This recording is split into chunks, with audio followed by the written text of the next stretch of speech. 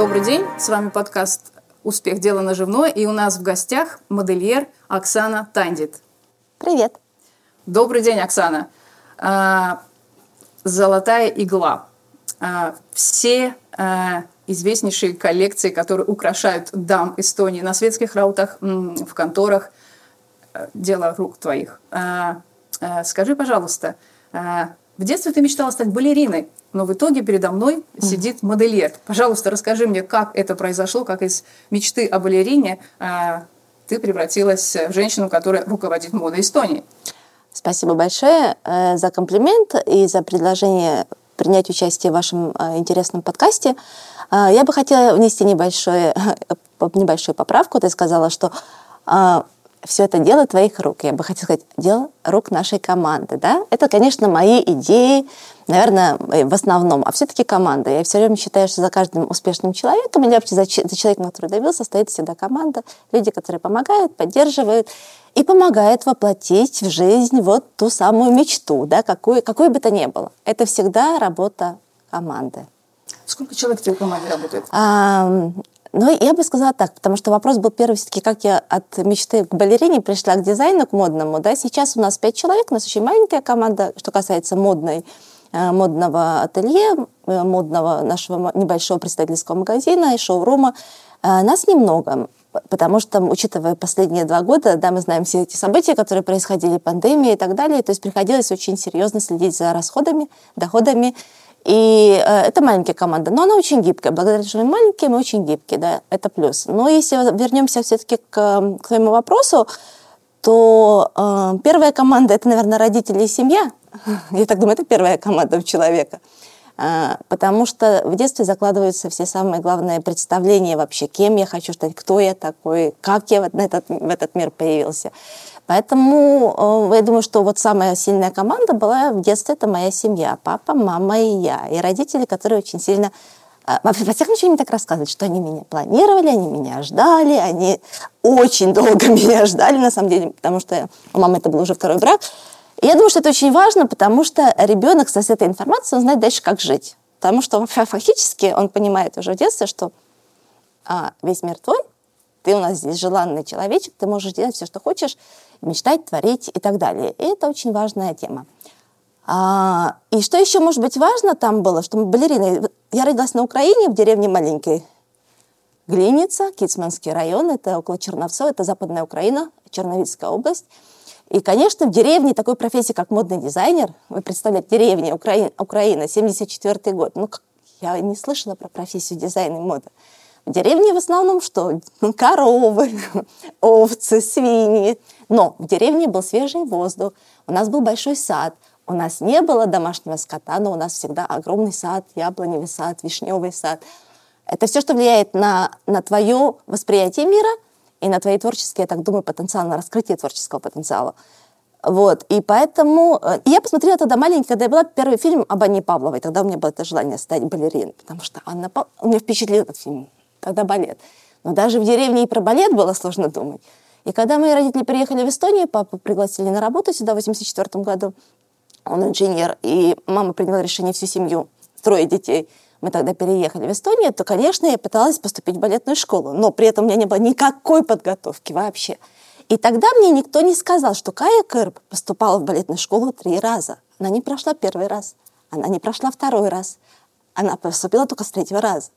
Если бы я знала тогда, что я 1-й раз меня не взяли, потому что девочка, у тебя что-то плечи широкие, ты плаванием занимаешься? Я говорю, плаванием, хотя я и плаванием не занималась, и вообще о балете ничего не слышала, но вот это желание пойти и поступить в балетную школу, меня тогда не взяли, и 2-й раз я не пробовала, я, конечно, все равно начала заниматься хореографией, танцами, балетом, и, в общем-то, этот интерес к балету и к танцам, он был всегда, но тогда же в детстве, когда я была маленькая, мне родители сказали, когда мы переезжали в Эстонию, что есть один университет в мире, самый лучший, это Тартуский университет. Так вот, когда тебе говорят в детстве, что Тартуский университет – это самый лучший университет в мире, разумеется, я должна там учиться. И после окончания школы у меня был выбор. И об этом выборе я знала в 10 лет. На Украине, нет, раньше еще. После школы Тартуский университет. И учитывая то, что у меня были склонности к гуманитарным наукам, а не к точным, я поступила на филфак. Это моя первая специальность, на филологический факультет. Так что я филолог по первой профессии. Дальше я не забыла про свою страсть к хореографии. Поступила в Таллинский пединститут на кафедру хореографии, занималась балетом, все-таки занималась и изучала эту тему. И только потом плавно мы пришли к моде. А к моде мы пришли через постановки, которые я делала хореографические. Я делала костюмы для своих постановок сама. Я делала хореографические постановки, плюс я придумывала наряды. И таким образом через танец я пришла в моду, потому что начали приходить люди и говорят, а можно мне платье? Я видела ваши костюмы, у вас такие прекрасные костюмы. Мы начали экспортировать костюмы за границу. То есть это такое время очень интересное было. И тогда я поняла, что вообще-то люди приходят, покупают у меня нечто, чему я не училась. А что это такое? Дизайн. Я поняла, что есть такая профессия. Это я обнаружила в 27 лет. Так, что это дизайнер. Я пошла учиться на дизайнер. Так что последнее мое образование – это дизайнер моды. Оксана, твой бренд «Оксана Тандит» с характерным бантиком, он зарегистрирован с 2010 года. Это годы инспирации, годы вдохновения. Откуда ты черпаешь энергию? Интересно, в 2010 году был зарегистрирован торговая марка «Оксана Тандит». Вот это на самом деле О с бабочкой кикилипсуга О, да, я ее тоже называю. Это на самом деле это буковка О, и кикилипс, вот эта крышка, это крыша от буквы Т, да, на самом деле. Но просто мы убрали потом дизайнер Марги Робом, замечательный, который мне это лого создавала. Она говорит, так, лишнее все отметаем, и получился мой любимый знак. Я очень люблю мужские аксессуары, мужской костюм, вот этот бабочка-бантик. В 2010 году родилась моя дочь, мне было 35 лет тогда. То есть если я пошла учиться на дизайнера в 27, я к тому, что никогда ничего не поздно, то в 35 родилась моя дочь, мне было 35, я закончила университет, я уже тогда успела победить, что надо было победить, участвовать в каких-то неделях моды, делать коллекции, показы. И да, возникло желание идти со своим брендом дальше и развивать его. И так как я не изучала бизнес, я совсем не знала, как это сложно. Если бы мне сейчас сказали начать сначала, я бы, наверное, даже и не думала, потому что это очень сложно, это очень ответственно. Но вот у меня такая всегда была предпринимательская жилка раз, желание экспериментировать два, желание создавать, творить три, мечтать и видеть реализацию своей мечты в итоге. Это очень важно было бы. Я нарисовала себе в голове, оно должно быть так, вот так должно получиться. И так всегда получалось. Вот ты упомянула предпринимательскую жилку. А что тебе говорит твоя предпринимательская жилка по поводу того, какой будет Оксана через 10-20 лет? Чем будет Оксана заниматься? Каким образом себе Оксана на будущее сделает такую подушку безопасности? Подушка безопасности. Наверное, тут очень важно сказать, что вот с одной стороны, я уже упомянула семье, я из консервативной семьи достаточно, потому что, но я с детства, я все-таки сейчас понимаю, что я все больше и больше приходят в голову мамины какие-то мысли о том, что она с детства думала про пенсию. Она с детства, я в 14 год, она пошла в 14 лет работать. Она всегда думала, что надо будет каким-то образом. И у нее очень большой стаж, и сейчас у нее пенсия средняя гораздо выше, чем среднестатистическая по Эстонии. Потому что у нее есть 45 лет опыта, потому что у нее есть 4 детей, потому что у нее есть... То есть все это давало, и она говорит, что это очень важно. Она говорит о том, как важна постоянная работа. Она говорила о том, как важна семья. Почему важна семья? То есть в такие моменты подушка безопасности. Да? С одной стороны, думаешь, в свете последних событий ты понимаешь, что на самом деле ни недвижимость, не может быть сбережения в банке, не может быть даже пенсионные накопления. Это, может быть, тебя не спасет. Тебя спасет только все то, что ты инвестировал в себя. То есть инвестиции в себя, в свою семью, в своих друзей, в свои знания, в свое окружение. Потому что то, сколько ты вкладываешь в себя и в своих друзей, и в свою семью, это все тебе возвращается. И когда я говорю о том, что очень на самом деле важна семья, это очень важно понимать, потому что действительно, да, один творческий человек, он может быть в бизнесе, другой менее творческий человек, он предпочитает стабильную зарплату каждый месяц. То есть мы можем сделать только то, что, наверное, элементарное государство и предлагает нам сделать, это иметь накопление во второй пенсионной ступени и в третьей, потому что это даже выгодно, я бы сказала. Если ты сам не откладываешь, но ты получаешь, в конце концов, возврат 20%, это выгодно, ты можешь, в конце концов, каждый год летать куда-то, да, и повышать свой уровень образования. Так что вот какие-то такие вот должны быть, наверное, базовые вещи, которые мы можем сделать, они должны быть. Но я, например, свою первую инвестицию сделала в 28 лет и купила в старом городе квартиру. Это как, опять же, то же самое. Мы приехали в Эстонию, я посмотрела этот город, я в него влюбилась, сказала, я хочу жить около Ратушной площади. Я там сейчас живу. Мне было 28 лет, Это было очень сложное решение. Эта квартира стоила тогда 1 000 000 крон и еще больше. Это какие-то бешеные деньги, казалось. Все говорили, вы что, с ума сошли? Мы продали свою однокомнатную квартиру, подаренную нам на свадьбу. Родители помогли добавить для первого взноса. Конечно, для этого должен был уже существовать какой-то бизнес, какие-то доходы.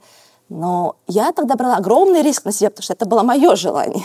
Я понимаю, это мое желание и моя ответственность. Но я уже понимаю, что фактически уже тогда поняла, что это очень хорошая инвестиция, которая в случае чего может каким-то образом, да, мне обеспечить мою старость, где бы я ни решила жить. Но я люблю Эстонию, я себя все равно вижу в Эстонии. Я люблю путешествовать, я много путешествую. Это важно, когда есть возможность путешествовать. Мы особенно поняли это, опять же, за последние 2 года. Но в любом случае я все равно считаю, что самая важная инвестиция – это инвестиция в себя. В спорт, в здоровье, в своих друзей, в свою компанию. Это то, что вам вернется. Оксана, ты упомянула, что у вас с мужем была одна очень рискованная инвестиция, которая в итоге оказалась очень даже прибыльной. Ваша покупка квартиры в старом городе. Я так понимаю, что все-таки рисковость в тебе есть. А насколько эта рисковость открывается в твоем творчестве?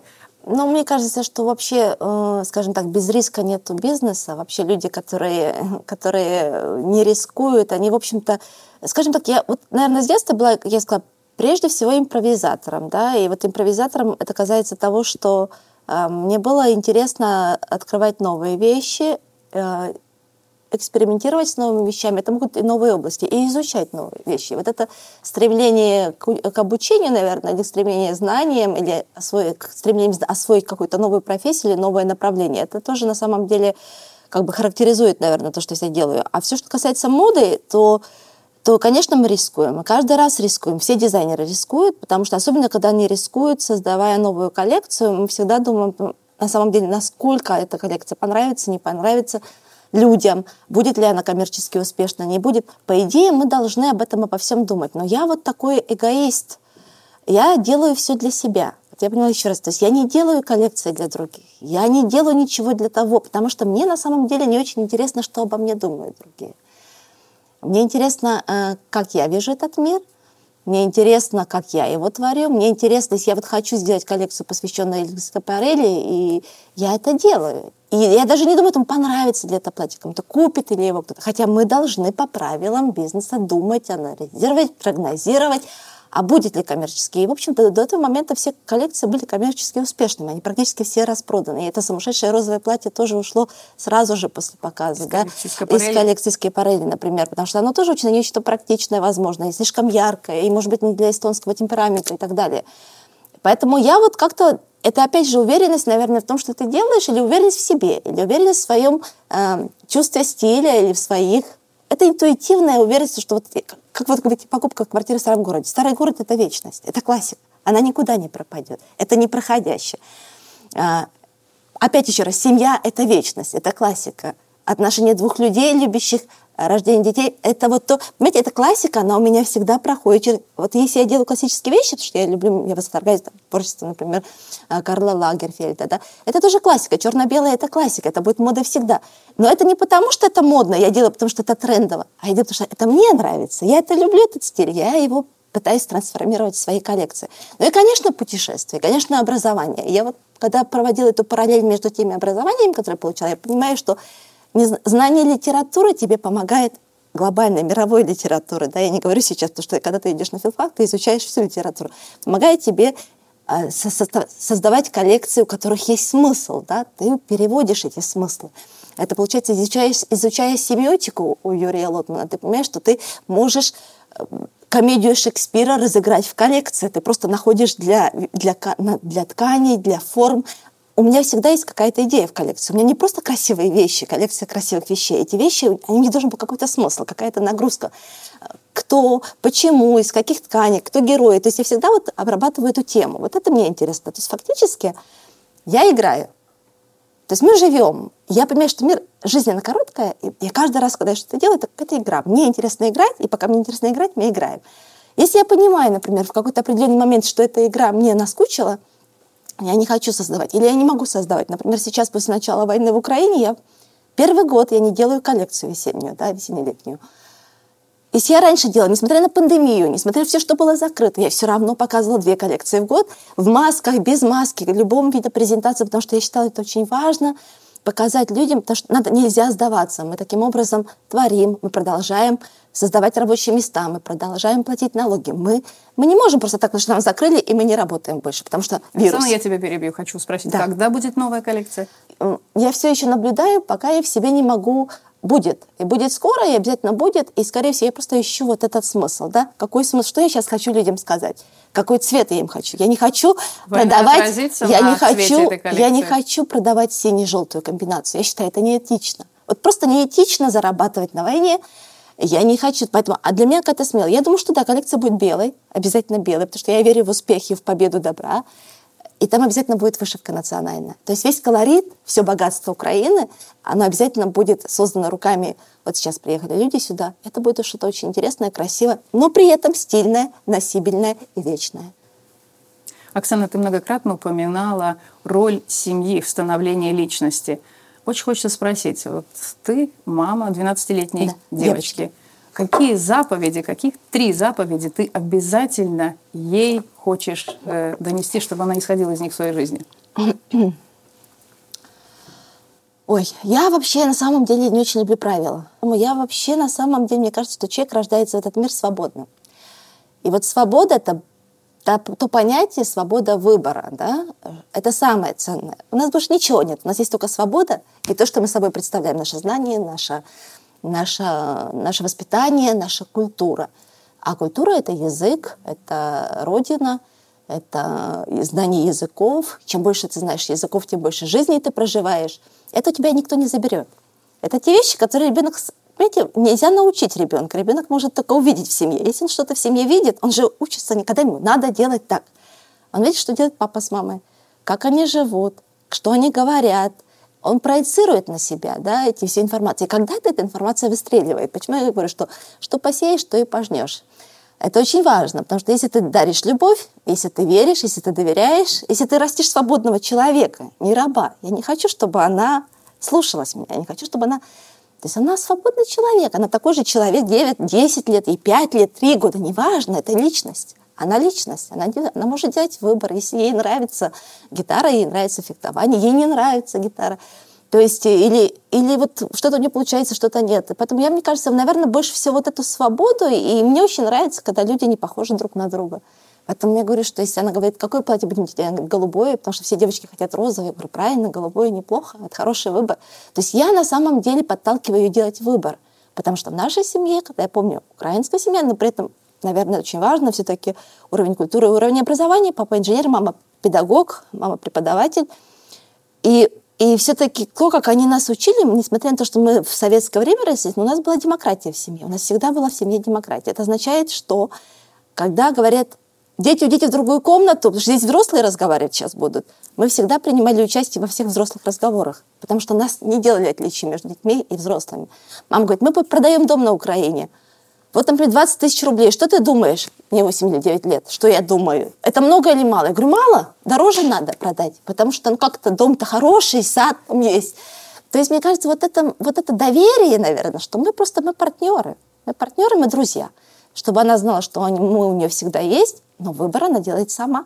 Решает она сама. Потому что она свободный человек в свободной стране. И она космополит, возможно, будет. Я, например, так себя ощущаю. При этом я говорю, я люблю Эстонию. И я понимаю, что здесь очень комфортно жить. Хотя здесь нет вот этого масштаба. Да? Но здесь просто комфортно, уютно и свободно.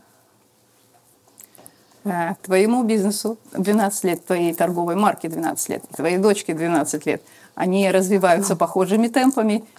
Какими их ты видишь через 10 лет? Так интересно, интересно. Некоторые люди даже знают, сколько лет моему бизнесу, сколько лет моей торговой марке. Я никогда об этом не думаю, но я знаю, что я в моде уже 20 лет. Не 12, а 20. Скоро будет. Как раз в 2004 году ты сказала конкурс «Супернова». Он для меня такая отчетная победа в конкурсе, потому что это был очень сложный конкурс. И, кстати, на этот конкурс в финал я тоже не могла попасть 3 года.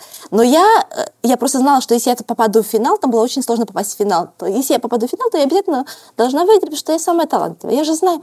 Но главное попасть в финал. Первый раз не прошли работы. Значит, нужен хороший фотограф, нужны хорошие модели, нужна хорошая концепция. То есть я все-таки пробовала. Я с 3-го раза прошла финал, и тогда сразу же и победила. То есть 2004 год, в 2024 мне будет 20 лет, как я в моде. Я так считаю. Вот.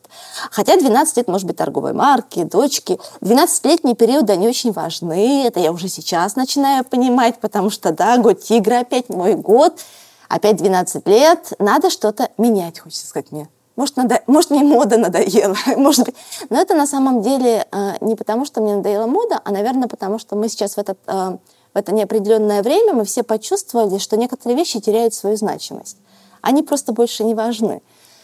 Люди начинают, это переоценка ценностей происходит, мы начинаем думать, а что важно? Что на самом деле важно, да, и то есть мне казалось, что почему я даже сейчас показ весенний не сделала, мне кажется, что это опять же, неэтично делать какое-то шоу, неэтично. Мне кажется, это как-то вот надо действительно какое-то время. Насколько важно делать показ, когда ты можешь в это время, например, плести сетки, помогать, да, где-то кому-то помочь. То есть здесь вот этот выбор. И тогда, мне кажется, может, мода сейчас не самая важная тема, может быть, может быть, вот сейчас становятся вопросы образования принципиально, дипломатии, выходят на первый план. Поэтому я не удивлюсь, если я стану дипломатом. Пойду сейчас поучусь на дипломата или поучусь на педагога, начну преподавать или делиться опытом, или открою модную школу. Я не знаю, или не модную школу. То есть мне очень интересно на самом деле что-то еще. То есть как бы в моде я уже приблизительно представляю, что есть что, и кто есть кто, но я бы хотела что-то еще. Приобрести еще, мне еще 20 лет, 25, 35 работать. Оксан, ты говорила, что у тебя мама очень практичная женщина, и она дала тебе ряд ценных советов, в том числе, как сохранить семью и как приумножить бюджет. Да, семья – это важно, потому что если любовь есть, и тогда есть, если дружеские отношения в семье есть, если вы доверяете друг другу, если вы вместе строите свою карьеру или свое будущее, это гораздо легче, чем это делать в одиночку, скажем так. Да? 2 бюджета – это всегда лучше, чем 1 бюджет. Потому что если жена, как я, художник, а муж, например, скажем, работает в сфере IT, это уже баланс стабильности и нестабильности, например, в семье. Да? То есть если художник в 1 месяц сказал, ну вот не получилось, сложные времена, то тебя всегда спасет человек, который получает гарантированную зарплату. Да? То есть это такая тема, которую надо думать, что одному действительно сложнее. Ты, конечно, должен всегда надеяться на себя, а семья – это все-таки сила. И причем семья – это не только муж-жена, это отношения с бабушками, с дедушками. Семья – это семья, это наши тети и дяди, наши братья, сестры. Вот это отношения, взаимоотношения в рамке семьи, потому что семья – это вот твоя большая, как я говорила, уже команда. И это на самом деле фактически твои первые покупатели, люди первые, которые оценивают твое творчество, люди, которые тебя поддерживают, если надо, то и финансово. Поэтому это на самом деле твой банк, семейный банк, когда нужно. Это надо понимать, что поэтому очень важно ценить отношения, уважать друг друга, не ругаться, стараться, да, не ссориться, потому что нет такого, что я не общаюсь с тещей, я не общаюсь со свекровью. Нет, мы со всеми общаемся, и мы со всеми дружим, и мы всех уважаем. Это вот та политика, мне кажется, очень важная, дипломатическая, которая позволяет как раз наращивать капиталы, а не растрачивать их. Я так думаю. Оксана, я благодарю тебя за эту беседу, и я очень надеюсь, что ваш семейный банк будет расти и приумножать свои капиталы, и пусть успех твоему творчеству будет гарантирован на долгие-долгие годы. Спасибо. Должна сказать, конечно, все инвестиции, которые мы сделали, это было бы и невозможно без настоящих банков. Это правда. То есть все-таки важная вещь, я думаю, что вот это желание, не надо бояться, наверное, рисковать, и надо просить помощи у профессионалов. Когда ты выстраиваешь любой бизнес, начало бизнеса, профессионалы — это в том числе. Поэтому повышение финансовой грамотности — очень важная тема, которой я бы хотела серьезнее заняться сейчас. И я думаю, это очень важно при планировании своего дальнейшего дохода и пенсии, потому что действительно важно, как мы сможем жить, когда нам будет уже не 45, а вот, допустим, 70, да? А мы хотим сохранить уровень жизни. И поэтому действительно деньги – это не цель, деньги – это средства. Но это средства, чем больше у тебя этих средств, тем больше ты можешь себе позволить, да? Путешествовать, наслаждаться жизнью. Поэтому все-таки надо задумываться. И я думаю, сейчас как раз для меня это последний момент. Так что я на самом деле не успела, я хотела как раз к нашему эфиру сделать. Но с понедельника май месяц, 3-я ступень. Гарантированно. Это мое решение, которое я приняла как раз благодаря вот этой передаче. Отличная идея. И на этой ноте мы сегодня закончим. Спасибо, что были с нами. Это был подкаст «Успех. Дело наживное». С вами была Оксана Тандит. Спасибо.